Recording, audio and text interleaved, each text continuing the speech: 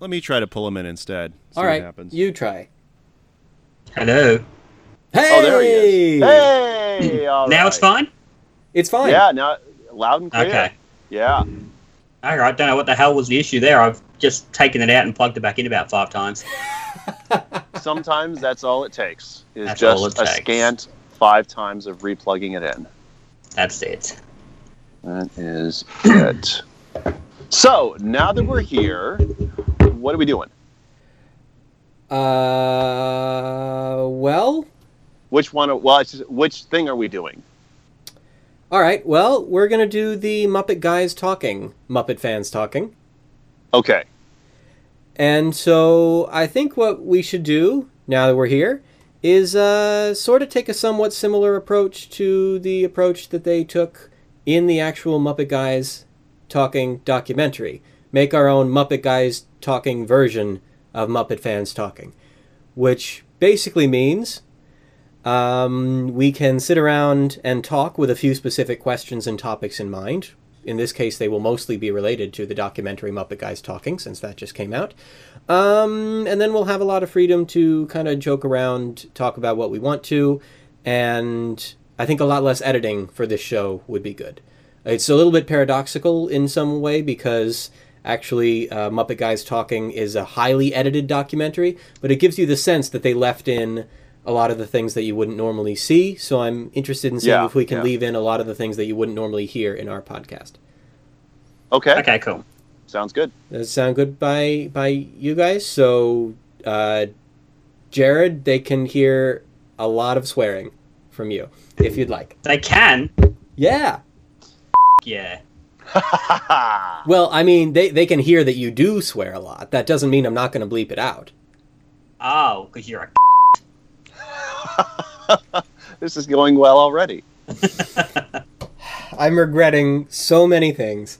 Actually, no, just that one thing. Yeah, just you can Just regret the one. one thing a lot, really. Yeah. Yeah. Okay. All right. Sec. Ow, Second. that hurt my ears. Are we All right, my rolling? headphones. Shit. I've One been sec. rolling for 7 minutes now. I have not. Give me 1 sec. I'm rolling, so Okay. Jared's the only one who's Same. not rolling. Rolling.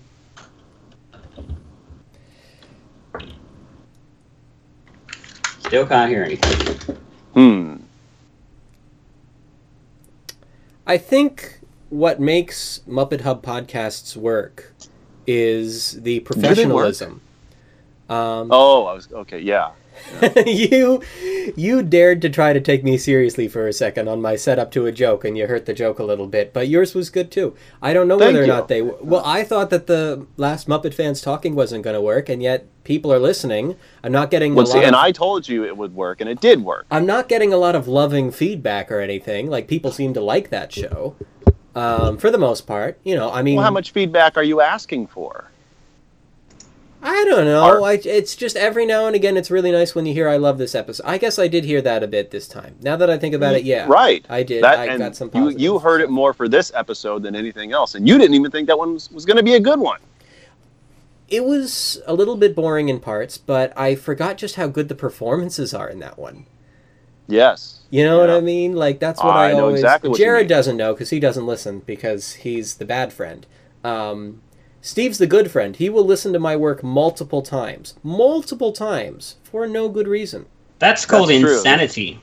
I know. I would never, no, it's ever not. listen to one of these It's not, things. because I never expect it to get better, you see. That would be insanity, but I know what I'm getting every time I listen to it, so Yeah, it's fair fine. enough. Yeah. You know, Steve, you had your chance there. That was the one time when I was ever going to call you a good friend. And you just blew it. Completely blew it. Well, I didn't want you to continue this friendship under false pretenses, so I thought I'd just, let you know I appreciate exactly your where honesty. we were. I Yeah, appreciate no, your it's- brutal... That's... Both of you, your best quality is the brutal honesty. Steve, in the case of being a mean person, and Jared, in the case of Right. swearing. See, a lot. I'm brutally honest with you because I love you. The people who say they love you are the ones who treat you nicely, but I don't because I actually love you, JD. Well, Steve, the people who say they love you are dishonest, so... Right, exactly. They're That's lying. kind of where I was going. but- Yeah. So glad we're all on the same page. Glad we're there. Yes. So how do we start this? I think we just I'm did. rolling. Let's just go. All right. Let's play a theme song. Why not? Which is what we just did. Yeah, Okay. that just happened. Okay, cool. That was a great theme song. I know. Jared, what's your favorite part of the theme? My favorite part is that bit where it goes, where it does that bit. Oh, that's a great bit. Yeah. Yeah, I love it so much. All right, so hi everybody. I'm JD Hansel. Sorry. Can we do that again? I have a better joke. Okay, sure. Let's go again. Okay. What's your favorite part of the theme song, Jared? When it ended. Yeah, that's a good one. Yeah. Statler and Waldorf material right there. Although, Jared, the end of the song means that's where JD starts talking. No. I like the start because that's the longest between the music and JD that's what talking. I thought. That's what I thought. Yeah. Technically, I talk at the start of the theme song too, but I like to think that the end of the theme is where the Muppet fans all start talking. Like sometimes it's actually not me right after the show. Sometimes it's Steve. That's true. Sometimes regardless, it is one of the Muppet fans talking, which is the name of this show, by the way. Which is the name of the show that everyone's listening to right now. Hello, everyone. Right. I'm JD Hansel from Muppet Hub, and I'm joined by... Steve Swanson from the Muppet Cast and the Fan Press Podcast. And All right, Jared and that's Pepper. everybody. So, moving on. Wow. Wow. I'm going to you up. Ow. No, you've made your point. Continue. I didn't even want to plug my own site called MuppetMindset.com. Hey, Jared, didn't you actually interview Frank Oz just recently for MuppetMindset.com? Yeah, let's talk about that. I did. I interviewed Frank Oz about 2 weeks ago. Isn't it fun interviewing Frank? I remember when I interviewed Frank Oz. I interviewed Frank Oz for the Muppet Cast a while back. Interviewing Frank Oz is one of life's great pleasures. Wouldn't you agree, JD? Oh, no. Oh, never mind. Okay, moving on. Jared, isn't having hair one of life's great pleasures? So, yeah. Hey, some chicks dig bald guys, you've got enough of it all over your face, so... That's very true. That just means I have more pleasure. Oh, the less said about that, the better. Okay, moving on. The less said about that, the better. So, I missed this. But no, Jared, let's go there first, because we're talking about Muppet Guys talking anyway. And I think the first most interesting thing that we all noticed about this is that this documentary forced Frank Oz to sort of come out into, out of his hidey hole into the limelight. Is it safe for us to assume that Dave Goelz based Boober on Frank Oz because it's the same voice? Like, think about it. It's not far off. Yeah, it's true. Like, when I first was watching Fraggle Rock when I was younger, I thought Boober was performed by Frank Oz. Because it's such a close voice. So here's the thing. I would say that Boober is what it sounds like when Dave Goelz does a Frank Oz impression, except now because of the documentary, we know what it sounds like when Dave Goelz does a Frank Oz impression. And it's a little different. It is. That's one of my favorite parts of the whole documentary is his, well, I don't know, just his snobby look off to the side. Oh, it's almost more like an impression of me than an impression of Frank, but they kept showing it over and over again in the doc because it just works and it just gets everyone laughing. But no, Frank's come out of the hidey hole and he's started engaging with people. What has that been like? What's it like having this new Frank Oz? I was really, when I did the interview with him, because I've interviewed him, haven't you, Steve? Oh, yeah, I have interviewed him. Yeah, that was so much fun. Yeah, such a great guy. But when I interviewed him and not JD Hansel, I had a question at the start about his, about, the fact that he'd always seemed a little bit shy over the last 15 years. Yeah. And I sort of left a bit of a gap, thinking he might jump in and say something about it. But he stayed quiet. Ooh. And so I thought, right, well, let's not push it because I'm worried that it's almost going to seem like I'm accusing him of, trying to forget his roots. But throughout the rest of the conversation, I don't think that's the case at all. I think he was just more trying to be like, well, look what else I can do. And then through circumstances not necessarily relating to him, he's just had to completely step back when, as he said to me, he'd happily come back if they asked him. Right. I think he's always said that. He's always said he would be happy to go back to the Muppets if they asked him. It's just he got so caught up with the directing. Well, and I think that also that he, if he were to come back, if they were to ask him to come back, I don't think it would just be, oh, okay, sure, see you tomorrow. It would be, well, okay, I will come back if I have some creative influence over these things. And that's the part that I'm not sure that Disney is ready to go down that direction. And he said that himself in that interview with me. He said he wants some sort of control, which he doesn't think Disney is willing to give him. Yeah. Which is unfortunate because I think it would make it so much better. But it would, absolutely. I think they're silly not to give it to him, even just for one production, just to see what he can do. Yeah. I don't know. So I actually haven't read this article on the Muppet Mindset, the interview that you did. I didn't see that it was posted. It's nice to know that the Muppet Mindset still has articles because I sometimes forget that now. But I was wondering if you could talk a little bit about how that experience went for you, Jared. The interview itself? Yeah, what was the interview itself like? So I had about 3 weeks between finding out I was doing the interview and the interview itself. So I planned all the questions ahead. I narrowed them down because I was told I had 15 minutes. Okay.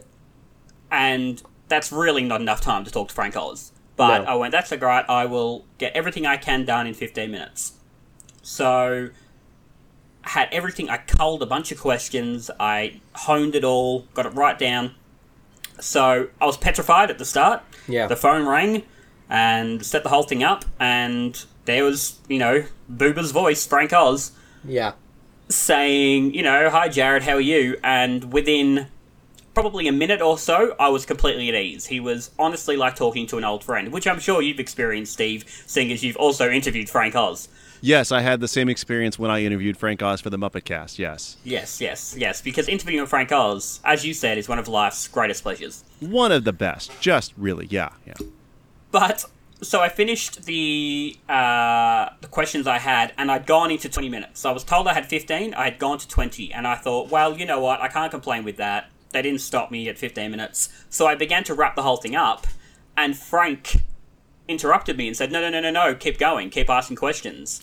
Nice. Wow. So I, you can hear my voice in the recording, which I'm not releasing, but right. You can tell just how shocked I am, where I just go, oh, I can keep going. Okay. And there's silence for about 10 seconds while I go, what the hell am I going to do now? Right. I didn't plan for this.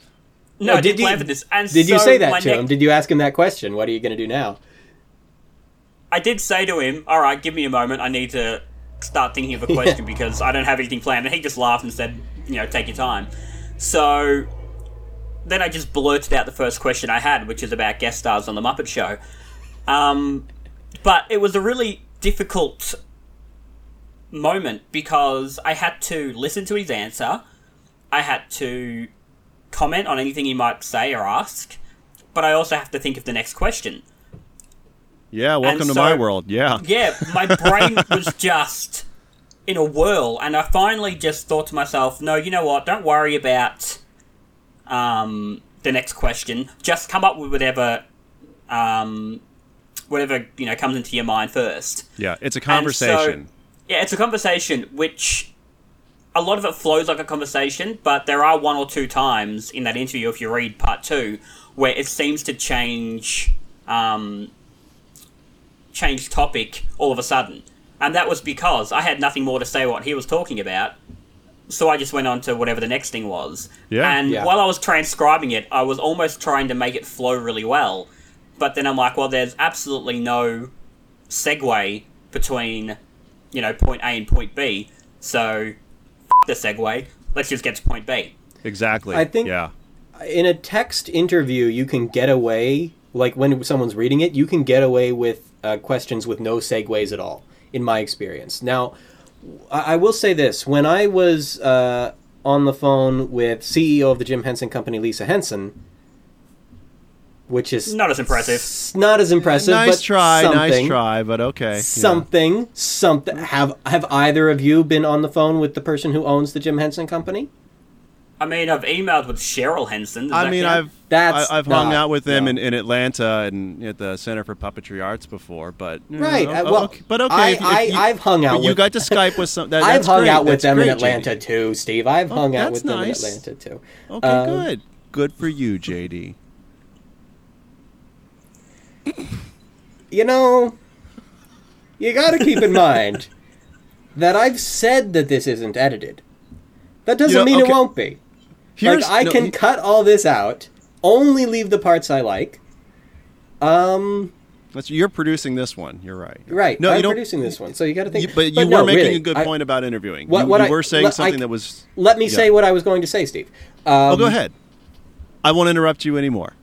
Thank you. Go ahead. I might. Oh, okay. No, I won't. Are you sure? We'll see. Okay. In the case of the Henson Company phone call, that was a situation in which I had a very limited number of questions. And my questions had to be submitted beforehand so they would know what I was going to ask. And I think that made for a very strange and awkward interviewing situation. Oh, yeah. Okay. It just didn't work because they had already read the questions. And so they were kind of... More like PR at that point, right? Yeah, they were kind of already talking about this stuff and responding to it before I was asking my questions. And so when I was asking the questions, it seemed very strange and redundant. And in a weird way, they were almost not prepared for them. And they were wondering... They almost seemed to be wondering why I wasn't asking something else. So I found that to be very strange. Whereas what I strictly prefer is in these interviews, like when I was talking with Brian J. Jones or the directors of I Am Big Bird, with one of those conversations where I had a list of questions, and I had a good lengthy list to choose from. So if I didn't get to some of them, that was fine. But I could bounce around such that if their answer had led to a different question elsewhere on my list, then I could just go to that part of the list. So what I find is if you have enough questions, that gives you a lot of flexibility to let the conversation push you to whichever question works, and then you just make up a couple of more that will keep the conversation going wherever they're starting to lead it. And I think I did something similar with Lisa Loeb. Well, along those lines, though, don't overlook the fact that for a podcast interview or any kind of audio or even more pressure, video interview, you've got to be entertaining and on your game and part of, keeping the flow going as well for an audience. Whereas I really envy you, Jared, just getting to do a phone chat with him and then transcribe the answers because you don't have to be like the host guy, while your nerves are going a zillion miles a minute and trying to think, oh God, what do I ask Frank Oz? What do I ask Frank Oz? Yeah. That it's nerve-wracking. It's a lot of fun doing these interviews with anyone like this. But it is a little nerve-wracking too. So, that was a great interview you did. Thank you very much. Yeah, no, absolutely. And, I do hope that you get the chance to do some kind of audio thing, though, sometime, just so you can know what JD and I go through with this stuff. Yeah, I think I had a professor once who talked about the art of interruption. And I think that's another tricky thing. That's a very good point. Interrupting is a lost art form. I would have to agree with that. Oh, also, I wanted to go back to something Actually, you Steve, said. I think that it's not exactly what you mean there. What the professor was talking about is how I'm in a casual conversation, I'm interrupting what too. happens is... This is like a cable news show right here. No, I wanted to say one other thing. I wanted to go back to something that you had said about interviewing people, and you mentioned Brian J. Jones. Yeah. Which I don't know about you, Jared. Crap, I was supposed to respond to a message from him. Okay, well, the cool thing about Brian J. Jones, Jared, is that JD actually got to hang out in a bar and interview him in person, and Brian J. Jones bought JD Hansel a beer. Really? Right? This is not true. So is J.D. Hansel old enough to have a beer? Isn't he only about 12? Oh, wait. He wasn't 21 yet, so... Oh, he didn't have a beer with... Okay, never mind. But it was cool that he got to interview Brian, right? that was... I wasn't interviewing Brian then. We were just hanging out in a bar talking. Because, some people like me. Really? Yeah, unlike my friends, some Unlike people your friends like talking. who will tell you the truth. Other people who say they like you, actually, yeah. But yeah, I think that interviewing on mic is tricky because of the balance between trying to be the host of the show, who is entertaining the guests, while at the same time the one who's trying to, or rather, sorry, the listeners, entertaining the listeners, while at the same time being very welcoming to the guest. But then if you ever want to ask any questions that are really challenging, you're also going to be something of a rival to the guest at the same time. And so usually with what we do, fortunately, we're not really asking the tough questions. We do these softball interviews all the time.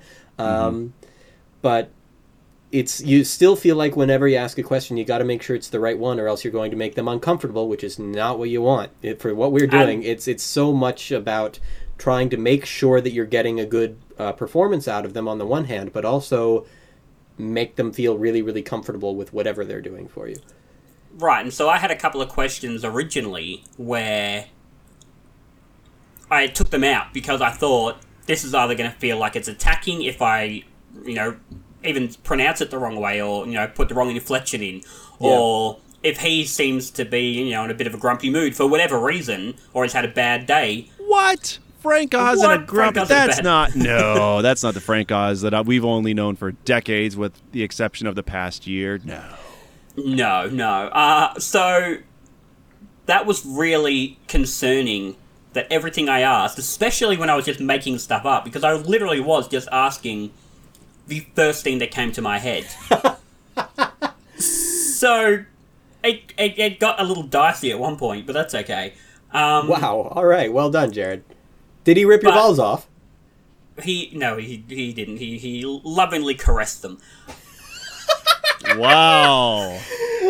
So that's why it's a pleasure. That's why it's a pleasure interviewing Frank Oz. Is that the pleasure? Well, you'll find out one day, JD. Ooh. But it's funny I think we have our show title right there. Oh, wait. Which of the things that was just said is the show title, Steve? It matters which of the things. I think he lovingly caressed them is the show title. Why not? I don't care. See? I'm just going to continue on with my point. As you should. I had originally, after I'd finished the interview, I was originally going to come to you two and say, if I want to release the audio, can I do it through, one of your, podcasts? But listening back on it during the transcribing process, I realized that because I wasn't on, if that makes sense, because I wasn't really hosting, I was just having a conversation, I felt a little bit awkward a couple of times. I stumbled over my own words a few times. He stumbled over his own words a few times. And I think it's because I think he might have been a little more concise had he known the audio was going to be released. I did tell him beforehand it wouldn't. So then you can't do it. Yeah. So then I can't do it, although I'm sure I probably could have gone to the publicist, John, and said, if Frank's okay with it, can I release the audio? And I don't think he would have had an issue with it. But I think he would have had an issue with it. Knowing what I know about Frank Oz's history with never wanting audio recordings of him on the internet when they're recorded by other people, even if it's people he kind of trusts, because I do know a bit about that, because again, my drinking buddy has interviewed him. And I had that conversation. Yes. But, sorry, I didn't mean to interrupt. This is a failure of the art of interruption. Continue, Jared. No, that's all right. It just goes back to the fact that I felt quite awkward listening to myself, I think, because I wasn't on. So if I was ever going to do something audio-wise, I would have to be, almost like I am now, on, and a little more concise with my thoughts, even though I'm repeating myself 10 times and trying to get over the fact that I'm clearly hearing someone on the other end occasionally open a can of drink or eat some food. Yeah. Oh, you're hearing that too? Yeah, I'm hearing that too. Yeah. Somebody should mute their microphone when they're doing that stuff. Otherwise, they're going to get flecks of chips in their puberty beard. Right? Yeah. What are you hearing? I think you know. Because I just got back from a big dinner. I'm not eating anything right now. We know what you're doing. But I know what I'm not doing, because I'm the one that's here. But see, this is the beauty of radio theater. Jared, we could literally make up any scenario that we think is happening right now, and the audience will have no choice but to imagine it. Well, we already know that Frank Oz is caressing Jared's... I'm going to stop. Well, we do know that. All right. Hey, what did we think of the actual movie, by the way? Yeah. Actually, you know what? Weren't we reviewing this thing? We were doing a lot of things. We were doing a lot of things. Well, I think that this is difficult to review because for the previous reviews that we've done, it's been focused on stuff that has a narrative. It's always been stuff where there's a story here. In this case, there is no story, so there's no clear way to give a synopsis of the film. It's not clear how to navigate through this. It can't be the same kind of correcting Kim thing. No, you're right about that. Although, okay, so let's talk about something about this film that I think definitely merits some discussion. So, as we all know, the film was released nationwide over the internet, maybe worldwide. I don't know how different regions of the internet work, but do you guys have access to it now in Australia, Jared? Yes. Okay, so but bear in mind, now in Australia is last week. Okay, that's true. So, everyone has access to go on to MuppetGuysTalking.com and purchase a digital copy of the movie. You can view it at your leisure forever and ever until the cows come home. For what? The price of $10, right? Correct. Yeah. Or you can get the movie and some bonus features, like some extra chat sessions, I guess, right? A couple different Google Hangouts sessions. We were talking about, how you can record a Google Hangout and it won't split out to, for podcasters, it's not great because it doesn't give you individual audio tracks that, we can edit together to make it sound really nice. It just, you get what you get, but you can record these things and, publish them to whatever you want to publish them to. So the Muppet Guys Talking guys have done or are doing or are going to do a couple Google Hangout chats for a certain price tier and record those and give you those along with the movie for the price of $100. Well, that's only $90 more, Steve. I don't see. Okay. Why are you being so greedy? Okay. Well, so when I go into, and I don't buy many Blu-ray movies or DVDs, or I usually just will go on Amazon and rent it for a few bucks, or if I really like it, I'll purchase the movie digitally, and then I've got it, forever, and then it's $10-15 or whatever, and sometimes those come with extras, whatever. But getting a DVD with some extras for $100, I don't know who's bought that. Have any of the three of us paid $100 to see Muppet Guys Talking? Nope.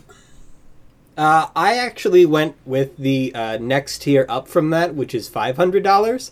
It includes all of the same things and a lollipop. Oh, nice! I know. It's great. Oh, and Frank Oz will caress my beard. Yeah.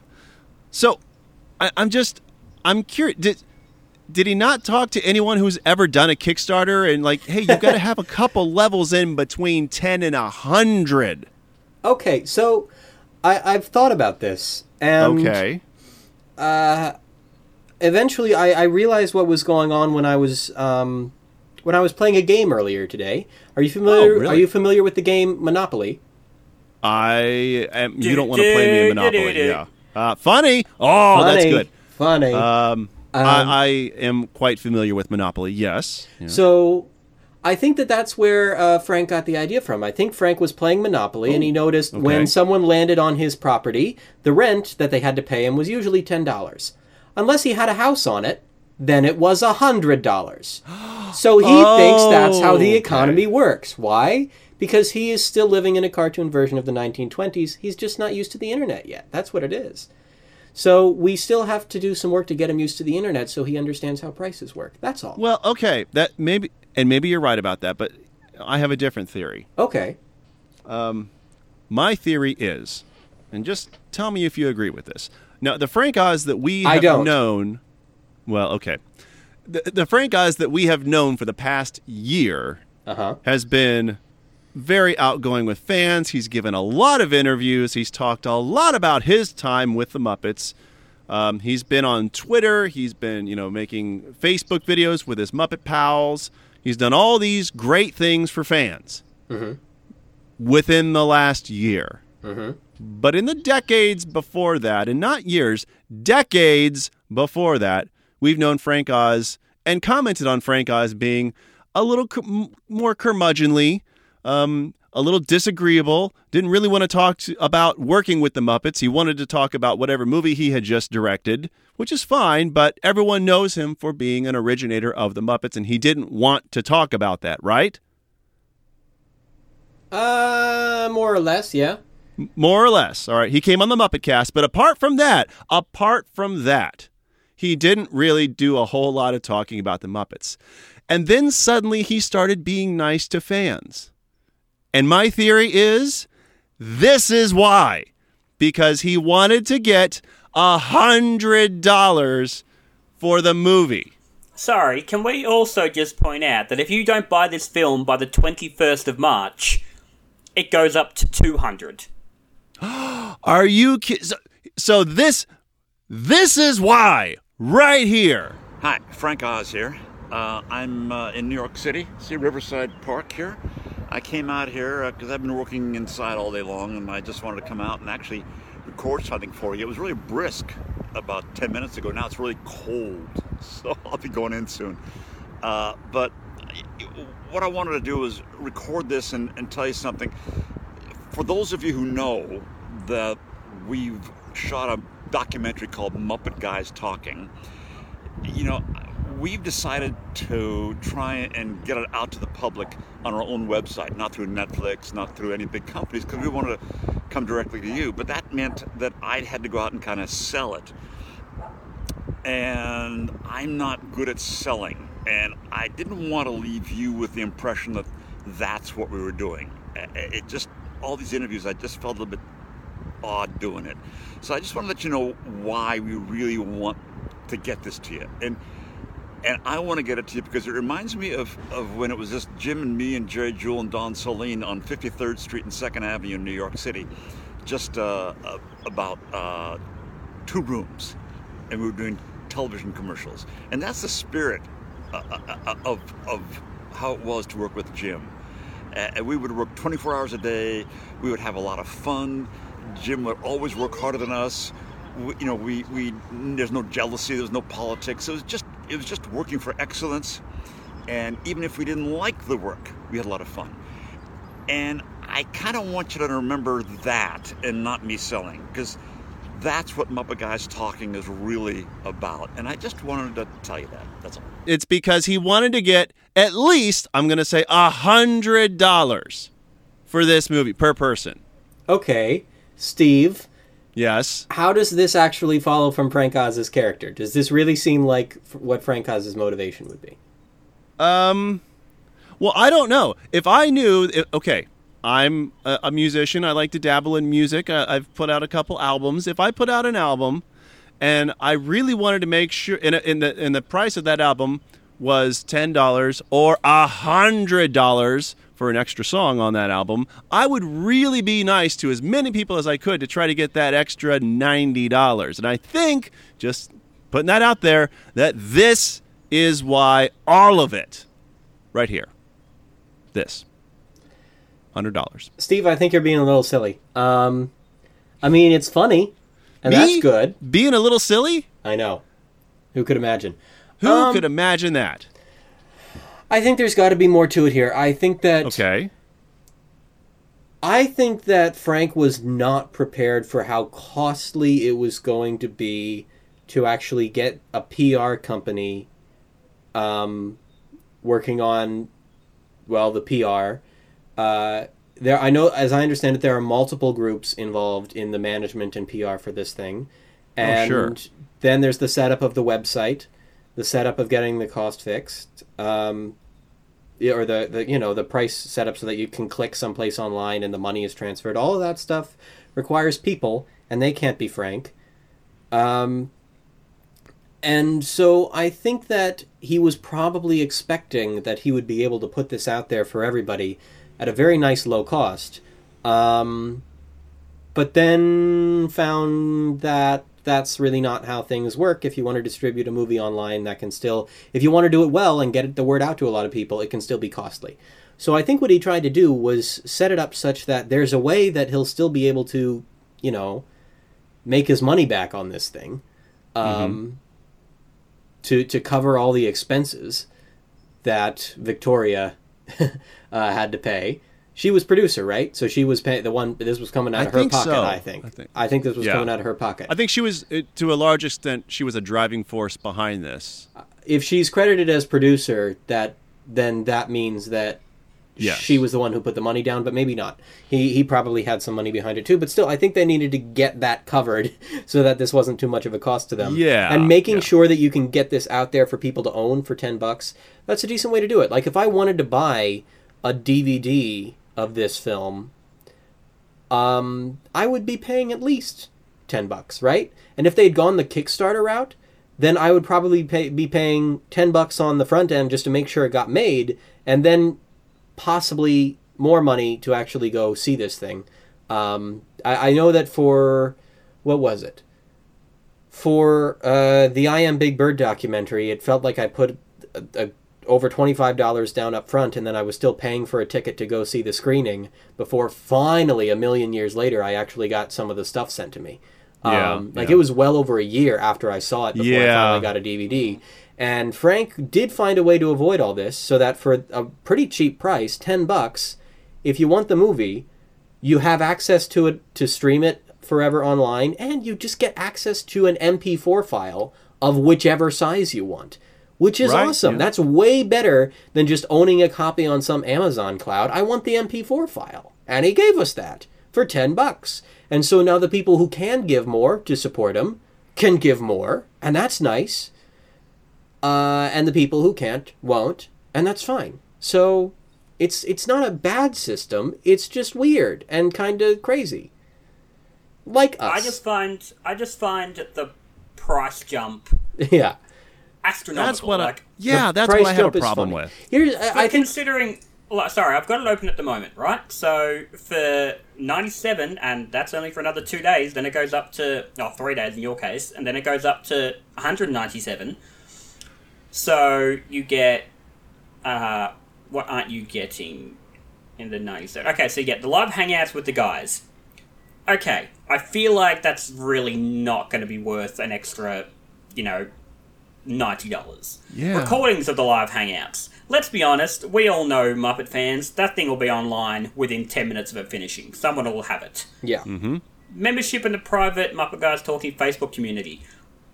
I can't, interact with the Muppet Guys Talking fans. I can do that on my own website. That's not worth $9. Yeah. But wait, there's more. The bonus extra footage. You have deleted scenes, outtakes, and other great moments we couldn't fit into the movie. Now, Muppet Wiki did a thing on Twitter the other day where they bought the $97 tier. Yeah. At the moment, the only extra footage in there goes for a minute and a half, and it looks like there's only another 5 videos coming out. And from what he believes, it's only about an extra minute and a half each video anyway. So really, it looks like you're paying an extra $90 for about 8 more minutes of footage. Oh, no. I think the thinking was that, first of all, can we just all agree to, pitch in and give this guy a little bit of money to help him recover from this? Because he took one for the team by revealing to all of us that we didn't need the $100 package. So it would be nice if, we could get 50 to 100 Muppet fans to contribute $1 or $2. That would be neighborly. So let's start a Kickstarter campaign that will actually make more sense than what Frank Oz is doing. Oh, God. Well, it will make more sense if it's a Kickstarter thing, right? Right. I'm right. Shut up. Anyway, we love you, Frank Oz. Anyway, can we pause? We actually do. We really love like Frank Oz so much. I understand that we're... Well, okay, Jared has a counterpoint. No, sorry. I was going to say, I don't blame Frank Oz for that pricing in the slightest. Right. That's what I'm saying. Yeah. Like, we all love Frank Oz. We're really bitching here, but Yeah. at the end of the day, we are Muppet fans talking here, and we named this show in honor of the movie that he made and all the work that he did. So, like, okay, now we can go back to bitching. Sorry, just had to get that out there. I think, oh, darn, what was I going to say? I had a point. Well, you had the Kickstarter thing. No, I had a more important point, and that was, I think what they were probably trying to do by having such a huge jump there, what he's expecting is probably a very small number of people, like maybe 5, who will pay that extra money and then have additional access to Frank and to these other performers. And by having that jump there, I think you make sure that it's not too many people, it's not too unmanageable, and it's not every Tom, Dick, and Harry. Because as it is now, a lot of us tried to ask questions on that, the Facebook Live thing they did where they had, who was it? Adam Savage, Ryan Johnson, also known as the man with the most average name ever, also known as director of Star Wars, The Last Jedi, the best Star Wars movie. Worst Star Wars movie the ever, best yes. Star Wars movie ever, yes, Ryan Johnson. And like, a lot of us tried to ask questions, but unless you just filled that stream with 1 million of them, they would have never answered them. The only one who was looking at that was Bill, because he's the young one. So he was nice enough and tech savvy enough to hop on there and look at people's questions. So I think, but the main problem was just that there were hundreds and hundreds of people all jumping in to say, I like Fozzie. Like, that's the kind of crowd that you typically get in a lot of these things, right? When everyone's invited, that's what free admission gets you, yes. So many people show up to contribute useless comments. Like, every now and again you get a comment that's just like, I'm Kermit. And it's like, okay, what do I know this from running a Muppet fan site. Every now and again you get a comment that just doesn't, it's just noise, it's just clutter. You say every so often, mate, I get that every single day, right. If not at least 3 or 4 times a day. Right. So I think that what Frank figured he could do is give some people with more money the opportunity to be in a small pool of people who will have this special access to Frank and the guys, and who might actually get Frank Oz to answer more of their questions. The only thing that gets in the way of this is that Frank is already answering questions on Twitter. Not mine, but, like, I've already been tweeted at by Frank Oz, so until I someday interview him and he strokes my beard, I'm good for now. Like, I don't need to pay the $100 for that. So I get the idea of creating this smaller group that has the special access to his group. I just don't think that works here. I mean, really, what you're paying for is not special access to Frank Oz, since he's on Twitter. It's special access to Fran Brill and Dave Goelz. I would pay for some special access to Dave Goelz and Fran Brill. Yeah, I have Dave Goelz's email address. I don't need special access. JD, do you have Dave Goelz's email address? I have. Okay, Craig so that makes Jennings. one of us who. I don't want to exclude JD in this, but in any case, I understand what you're saying there, Jared, and yeah. Okay, and with that, great point, well made, Steve. Thank you. With that excellent. Well, I'm trying to. Well put. Just this is about intellectual point. The longest stretch of a non-review that we've ever done for something. It's like no. The longest stretch was definitely in the Star Wars podcast. Okay, now that's true. That is true. Well, but this one is wait.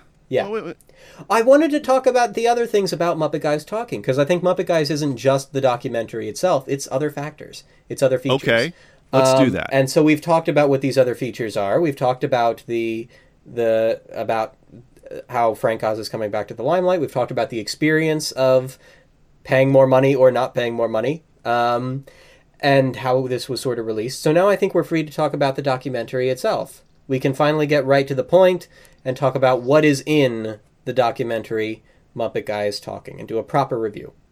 Right after the break. Hi, I'm JD Hansel of 40 minutes into this thing, and now we're just doing this? Because it's going to take us, what, 10 minutes? Okay. Also, Steve, is that you eating? No, it's really not. I don't know what you're talking about. I was just going I heard along something, with you. but it didn't sound like eating. It sounded like water running. No, I don't know. Nothing from my end. I will tell you that... when that sound went off, the little blue ring around your picture went off. Really? Well, Yeah. it might be that I'm talking to you guys. You're hearing me through my just regular iPhone earbuds. Okay. And so maybe it's the microphone, like, bumping up against me or something like Quite that. possibly, yeah. That could be it. There's a lot of that stuff going on. But I wasn't going to let that get in a good way of a good bit, so, you know. Okay. All right, you guys. So, let's bring back everyone's favorite segment, First Impressions. First Impressions. Man, I haven't said that in a while. Oh, that feels good. All right, everybody, what are your first impressions after watching Muppet Guys Talking? Go! Somebody go. Actually, I'm going to let Jared go first. I really enjoyed how fun and playful it was, and I really enjoyed the fact that we got to see Jerry again. Yeah, that was good. Loved Jerry. That was what I was going to say, too. Is that was my favorite part, was getting to see more Jerry. I mean... Yeah. He's just such a wonderful person, a wonderful performer, and getting more stories from all of them was great.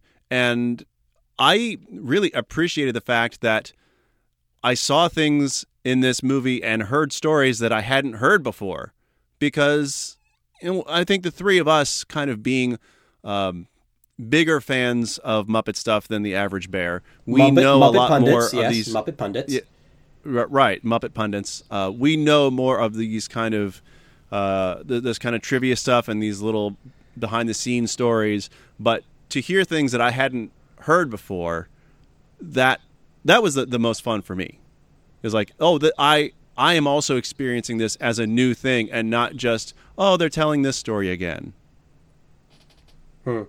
So, I saw the documentary a bit after you guys did, actually largely because I just finished it a few hours ago.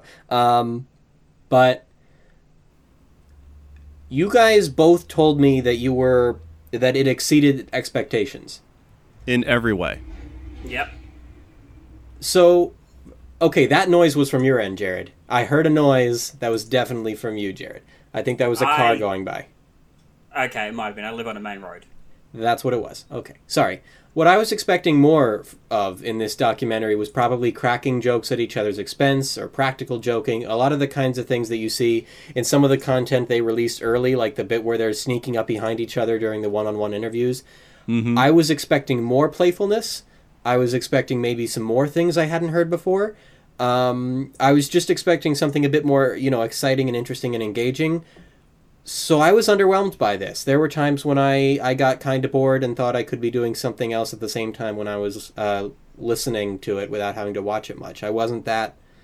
I thought I was going to be a lot more into it than I was. I still think this is a phenomenal documentary, one of my favorites. I think it's stylistically brilliant. I think that it's a great gift to Muppet fans, and I did love seeing Jerry again. It's just that most of the things that I thought I would see in this documentary, I did to some extent. It was about what I expected, except a little bit less. For you guys, I don't know if you just didn't have expectations already, or if you couldn't have had low expectations. Like, what was going on? I had moderate expectations. How were they moderate? Okay, well, because we've been hearing about this film for a year now, because it debuted last year at South by Southwest, and it was a big hit there, and I get that, and that's fine. Steve, it's pronounced debutted. Oh, thank you, yes. Part of a long-running gag, folks. Anyways, I thought it was going to be, a good retelling of, well, kind of what I mentioned earlier, a lot of stories that I probably already knew, but maybe a lot of other people didn't. So it was letting... a lot of other people into the world of the Muppets and giving them more of a window, but maybe not necessarily me. Yeah. So when I saw this, and I agree with you. Stylistically, it was pitch perfect It felt very at ease. You felt like you were just sitting around the same circle with these guys, listening to their stories and, being part of a conversation with people who you normally wouldn't get to be around and hear this kind of, inside baseball stories. But as I was watching it, as I realized, oh, wait, I get a new experience in this too. It's not just a pretty Muppet documentary. It's actually, there's something really cool in this for me. That's when my expectations went from, okay, this is going to be good for most other people, and I'll kind of enjoy it, to, wow, I really like this. This is really cool. This is worth $10. And then I saw the price tag for $100 and said, nope. But $10, great movie. Absolutely, it's. I'm proud to own it. Can I ask JD, how much of your expectations came from what Steve and I said? I asked that because I've gone into movies before.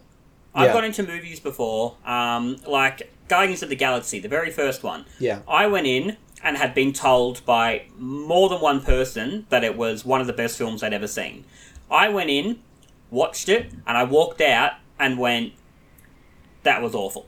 That was nothing like I thought it was going to be.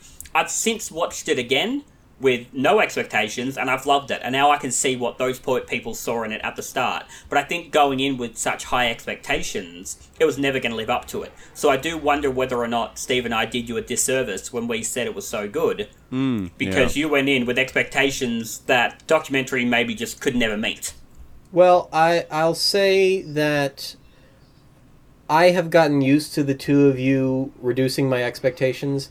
Sorry, let me say that again. I messed up the joke. I have gotten used to the two of you disappointing me. I'm okay with that, and someday my heart will learn to forgive. But it's possible that was a factor. Yeah. It's possible that was a factor. I mean, I still liked it a lot. In that case, I think it's something you might need to wait another, give it a month. Sit down, watch it again, and see whether or not your thoughts have changed. I never give it just a month. I always need, like, if I see a movie that I really love, I gotta give it at least another year or two before I see it again. Even if it's really? Whether it's a movie I hate, it doesn't. I just if it's too recent, like just with the way my timeline is with my memory and stuff, like a movie that I saw a year ago, it feels like I just watched it. So. With Muppet Guys Talking, I'm going to wait a little while longer, but I think eventually I'm going to come around to liking it more. The expectations could have been a factor, but very often, honestly, like when everyone says that something's really great, and when it's people who I trust who say that something's really great, I'm generally not disappointed by it. I usually get what they see there. And so, really, I think this was a special case in which the two of you were especially terrible. More so than most of the other human beings I know. So I'd like you to sit in silence for the next few seconds as we all think about this. Well, before I do sit in silence, I just want to say... I didn't know whether or not you were going to be able to make it through that without laughing. Nope, couldn't make it. Okay, what would you like to say, Steve? Do you have something, or were you just... I would like to say that it's undercutting me. No, I would actually just like to say that it's probably time that we put this review to bed and really just put this poor episode out of its misery. You thought the last one was so terrible. I don't know if this one is gonna. I hope that you don't advertise this episode as a review of Muppet Guys Talking, because it's not. It's an episode of Muppet fans bitching, and if people expect that, they'll probably enjoy it a whole lot more. Okay. Wow, that was a little bit mean to me, Steve. Just a little bit? Oh, okay, I can do better. Hold on. Okay. You suck. Can I try? That doesn't have any go flavor ahead. to it, Go ahead. Steve. All right. Hey, JD. Yeah? You're a No, you already used that one. Here's the thing. Based on what you've said before, I was already expecting that. So it didn't have much. It didn't have much of an effect on me. All right. So let me just. I'm going to go through a list of some notes I took on the documentary. Okay. Okay. You're a fucking. Okay. That's good. I haven't heard you use that one before. No, have I heard you? I'm sure I have. Was it you or just all of my loved ones? Okay. Anyway. It was your grandmother. Yeah. Let's see. So the opening at Rockefeller Center is a little bit random. Like, who else sees the documentary? Who else was expecting the documentary to start in the apartment as they're all getting seated, and instead it's just like, oh, the pipes again. We're doing the pipes again. Okay. Well, and that was when I saw that that's how the movie started. I thought, okay, this is going to be great for everybody else, but these are all things that I'm going to know. That's what I'm saying. Like, I'm so used to, as a Muppet fan now, and tell me if you guys are the same way. So many things that I see in Muppets now, I'm just used to my default response is, well, that's not for me. And that's kind of disappointing because I love so many things about Jim's work and the Muppets, and they've inspired me in so many ways in my life. So to look at things like that are coming out or new things and go, I'm sure everybody else liked that, because I'm just not the target audience anymore. It's kind of weird because of just my knowledge of what the Muppets once were and what they can do, but they're not doing it, but everyone else seems to love what they're doing except me. I find a way to connect to it anyway. I find a way to connect to what they're doing now and accept the fact that it's not as great as the old stuff, and hope that one day it will be, but at the moment, just accept what I'm getting. Don't get me wrong, I can certainly, admit when the Muppets do terrible stuff, but even the stuff that some might find mediocre now, I can find a way to appreciate the effort that's gone into it. Yeah. I was surprised by just how much they were cutting to interviews in this. And at first I found it a little off-putting, but eventually I realized it was nice just getting the variety so it wasn't all sitting around there with the talking. But I liked the talking. The sitting around talking, swapping stories was good. Some of those stories seemed like they'd been, repeating stuff from Muppets and Men and that kind of thing. Certainly a lot of the footage was from that, just since that's the footage that is available from that time period. But then I think I got a little bit more optimistic when I heard about Miss Piggy's signature. Because that bit about how she had to practice that, I don't think I'd heard that one before. It's those things that I go, oh, wait, this is actually really cool.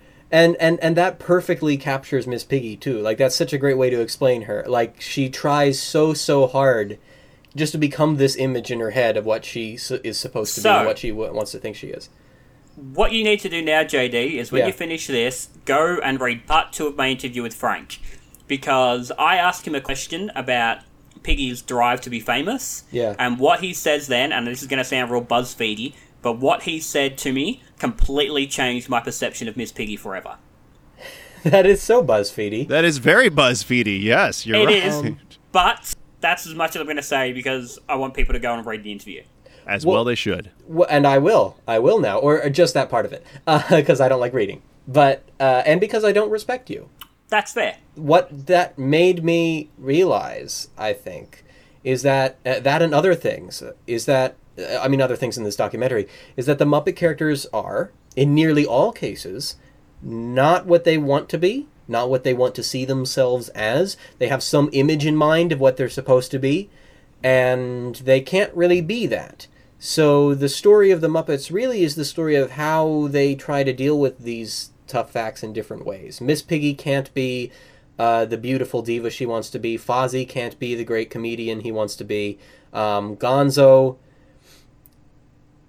I don't know if it's entirely clear what Gonzo wants to be. He wants to be an artist. No one really sees him as an artist, but he's one of the people who doesn't seem to mind that very much.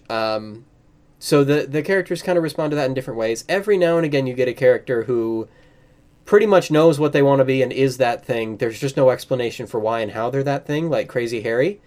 But I think it's much more so characters like Bunsen and Beaker, who are just trying to be good scientists and failing at it. The Swedish chef, who's just trying to be a good chef and doesn't realize how ridiculous he is. A lot of that stuff. And I think that's where a lot of the comedy and where a lot of the drama comes from. And I have a greater appreciation for that now. Some other notes I have here. Fran actually got away with asking Bill to do one of his voices, to do Johnny Fiamma. Right. But if and he Frank didn't kill her. That's the thing. Frank was sitting there, and you're expecting him to just, his eyes widen, like laser beams energize in his eyes, and he starts to attack. But no. Right. Carmina Burana swells in the background, and But it didn't happen. It didn't happen. And he almost did a bit of Grover when he does the... That was nice to hear when he used to have, what do you call it, a lock to get into a character. Yeah. That was cool. I hadn't heard that before. Yeah, Jared. Can I say, though, talking about Frank, and we all know his stance on doing characters' voices for people. Does Frank have a stance? Does Frank have a stance on doing to asking Muppet performers to do the voice? Frank, if anyone asks Frank to do the voice, we all know that was sarcasm. But continue. Continue. Okay. Well, you can cut that gag out because I it. When Frank, did any of you see the Good Morning America interview? Unfortunately, I missed it. Not yet. You didn't miss much. But at one point, whatever the host's name is, I don't know who that lady is, asks Frank to do Animal's voice. And I watched it thinking, oh, Frank's going to turn around and go, oh, well, I'm not I don't really do that. Yeah. But he did it. What? What? Yeah, it's only for, maybe a second or two, but he does that. How did you come up with Animal's voice? I don't know. We were talking about that last night about voices, and I don't ever think of voices. I do characters, and the voices essentially just happen. Can I hear Animal? Like that. Oh, God. It's amazing. I had to pause it, because I'm like, no, surely that didn't happen. Surely I had a stroke halfway through watching this. But Frank did a voice to someone. Wow. That really surprised me. So I don't know whether or not his opinion has maybe changed a little bit, or maybe he just thought, for the sake of, the documentary, he might give it a go. He doesn't want to come across too unlikable or anything like that, or too ungrateful. Right. What's the context? Was he doing it to make a point? No, he was... they were talking about the character voices, I believe. Right. And she says to him, well, can you do a bit of Animal for me?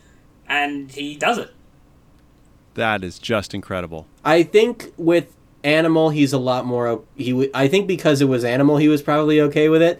I bet you had they asked for Miss Piggy or Fozzie, he probably would have drawn a line. He might have given Cookie Monster, probably not Grover, I don't know, but it's just, he's careful with the dimensional characters, but with how much he's reduced Animal to a one-dimensional, arguably two-dimensional character, as long as he's not really doing any words there, he's probably not much of a problem, but, because Animal is more of a voice than a character in some respects. Right.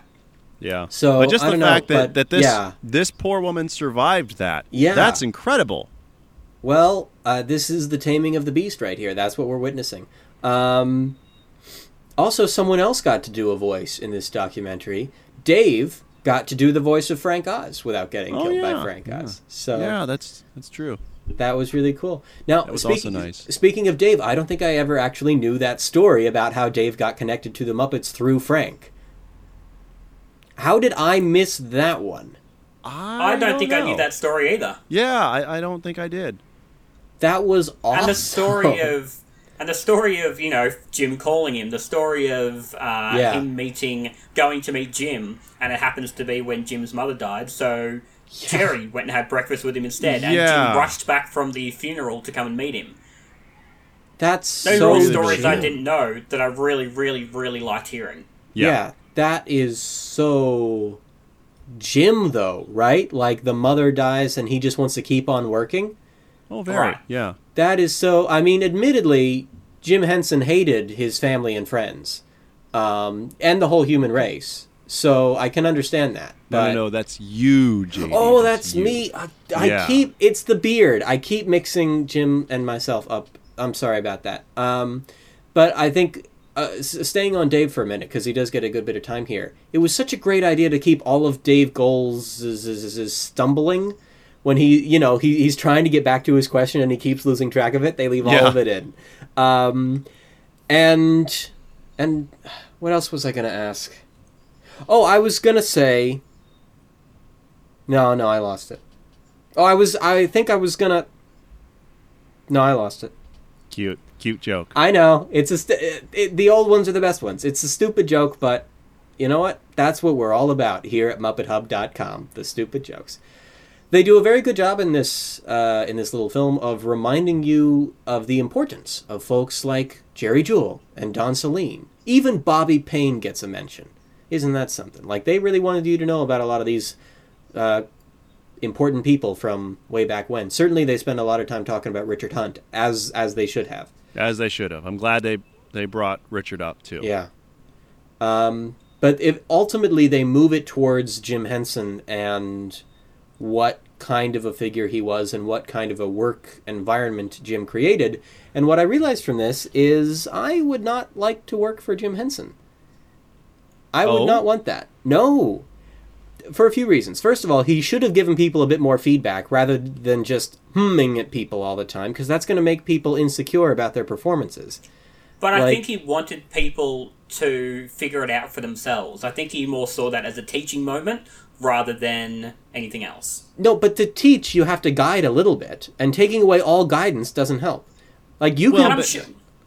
We only heard an edited story version of that. There is very likely much more to that we may or may not ever know, but that's what made it into the film. And there's probably many stories out there where Jim did tell them exactly what he wanted, but they chose to do these stories because, like I said, it comes across as a learning moment.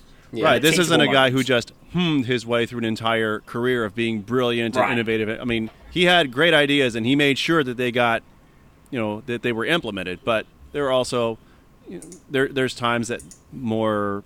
stringent coaching is called for, and other times where you can just kind of But bear in mind that he was still just going to keep going and keep going and keep going until you got it right. This was all dependent on you pleasing him without him telling you what it was he wanted, and what he wanted really mattered here. So he should have communicated, but he was not the kind of person to just communicate his thoughts to people. Well, except, he communicated very well through the medium of film and the medium of television and through puppetry. It's just in his relationships with others, we know he had some weaknesses in communication. Just in very selective ways. And then there's the Archer story. With the arrow through the apple. Then there's I actually the story, did know the Archer story. But that one I knew. I've heard that before. That one I knew. The elevator with the stacked Muppet performers for Great Muppet Caper I did not know. And so I did not know that. And the propane tank I did not know. Nope. I assumed it was a set and they weren't actually buried. So I feel like he assumed that because he was an optimist, everyone else should be forced to do things that they might not be comfortable with, and that's wrong. I love Jim Henson, but I'm going to flat out say he crossed lines here. Well, he did things that you probably couldn't do today. I'll agree with that. But that's not a problem with today. That's largely a problem with Jim, to be perfectly blunt and honest. I don't normally criticize Jim Henson on this show, but he did not care enough about the safety of the people who were working for him. And the way that this documentary romanticizes that is a little bit concerning. I think you're painting a very broad... Yeah. I think you're taking making a very broad statement. I think you're taking what someone said in a documentary. Wait, is it fair to say that your opinion of Jim Henson was changed a bit by the time you had finished watching this documentary? A tiny, tiny, tiny bit. Okay, so you felt this way about Jim before watching Muppet Guys Talking? To a large extent, yeah. To a very large extent. Okay. Well, I mean, in one way, that's getting your people to do things that they didn't realize that they could do is the definition of leadership. Now, you can talk about what his methods were, and you can talk about whether they were safe or not. If the people who were doing the work for him believed in his vision so much that they were willing to do those things, and let's face it, no one was holding a gun to their head to do anything, I don't really see it as a problem. That's personally. True. They were doing this because they wanted to please him, and they were doing this because he was willing to do it himself. It's just... Yeah, that's something that that's a point they very clearly made. Exactly. He was... But bear in mind, he was willing to do anything. And I think this is where the application of the golden rule fails. Because there's a lot of things that you might like or that you might be comfortable with that other people won't. And you have to be able to tailor things to the needs of other people. In many respects, Jim clearly cared about the people he was working with. Like the story about the tech guy who messed up with the wire, and Jim was incredibly patient and kind. that's the kind of person I want to be. That is the area in which Jim Henson has influenced me, and I want to be that kind of a director, that kind of a leader, that kind of, even as a low-level employee, I want to be the kind of person in any business environment or in any environment in general who makes people feel like it's okay to make mistakes. That's important, and that's great, and that's a big part of why I love Jim Henson and do see him as a very moral person. I just think that his misapplication of the golden rule in this case is a significant oversight that is often romanticized a little too much. That's all. That's about as critical and intellectual as I typically get about Jim Henson. That's really... That and the communication thing, those are the two areas where I will actually say, let's not praise Jim too much in this particular regard. He had some issues to work through here that he didn't totally work through. But by and large, what this documentary shows, and what it's probably designed to show, is just how awesome and amazing Jim Henson is. And for that, I am incredibly thankful, because this is perhaps the best documentary for showing you just how great of a leader Jim was. And on that note... Yeah! Yep, that about wraps up most of the points that I had anyway. So I think if you'd like to, we can wrap this show up. We've been going for a long time. Darn. Yeah, let's wrap this show up. Just kind of saying, like, this hey, went a lot longer than I good. thought. This is This fine, is a good length. But, see, we didn't really need to spend that much time talking about what's in the documentary itself. I think that there was a lot more to talk about with the other stuff, Steve. And this will be good, Steve. People will like this, Steve. Okay. All right. Now it's your turn to convince me. All right. Well, I am Steve Swanson from the Muppet Cast and the Fan Press Podcast. You can find the Muppet Cast still at MuppetCast.com, the Fan Press Podcast at fanpress.co. My email address, by the way, is me@fanpress.co. Oh, is it my turn? Is it my turn? Is Yep. it my turn? Is it my turn? Jared, it's you. No thanks. No thanks. All right, look, I'll go. You can find me at MuppetMindset.com. Twitter is Twitter at MuppetMindset.com. Facebook is Muppet Mindset. I just realized I got Twitter wrong. It's not MuppetMindset.com. It's just Muppet Mindset. And email is jdhansel at IHaveAPewDieBeard.com. Yep. And with that, I'm JD Hansel, and I'm, what am I, Jared? A fucking cunt. And there you go. I think that And wraps it up. All right. I mean, I'm almost tempted to record an alternate one in case I decide I just can't use that, because that is the dirtiest this podcast has ever gotten. Okay. I mean, Yeah, I assume will you're bleep bleeping it. everything out. I'll bleep it. It's just, believe it or not, there are some people who listen to this show who may be, religious Offended? or Well, that's their fault. who maybe have a conscience.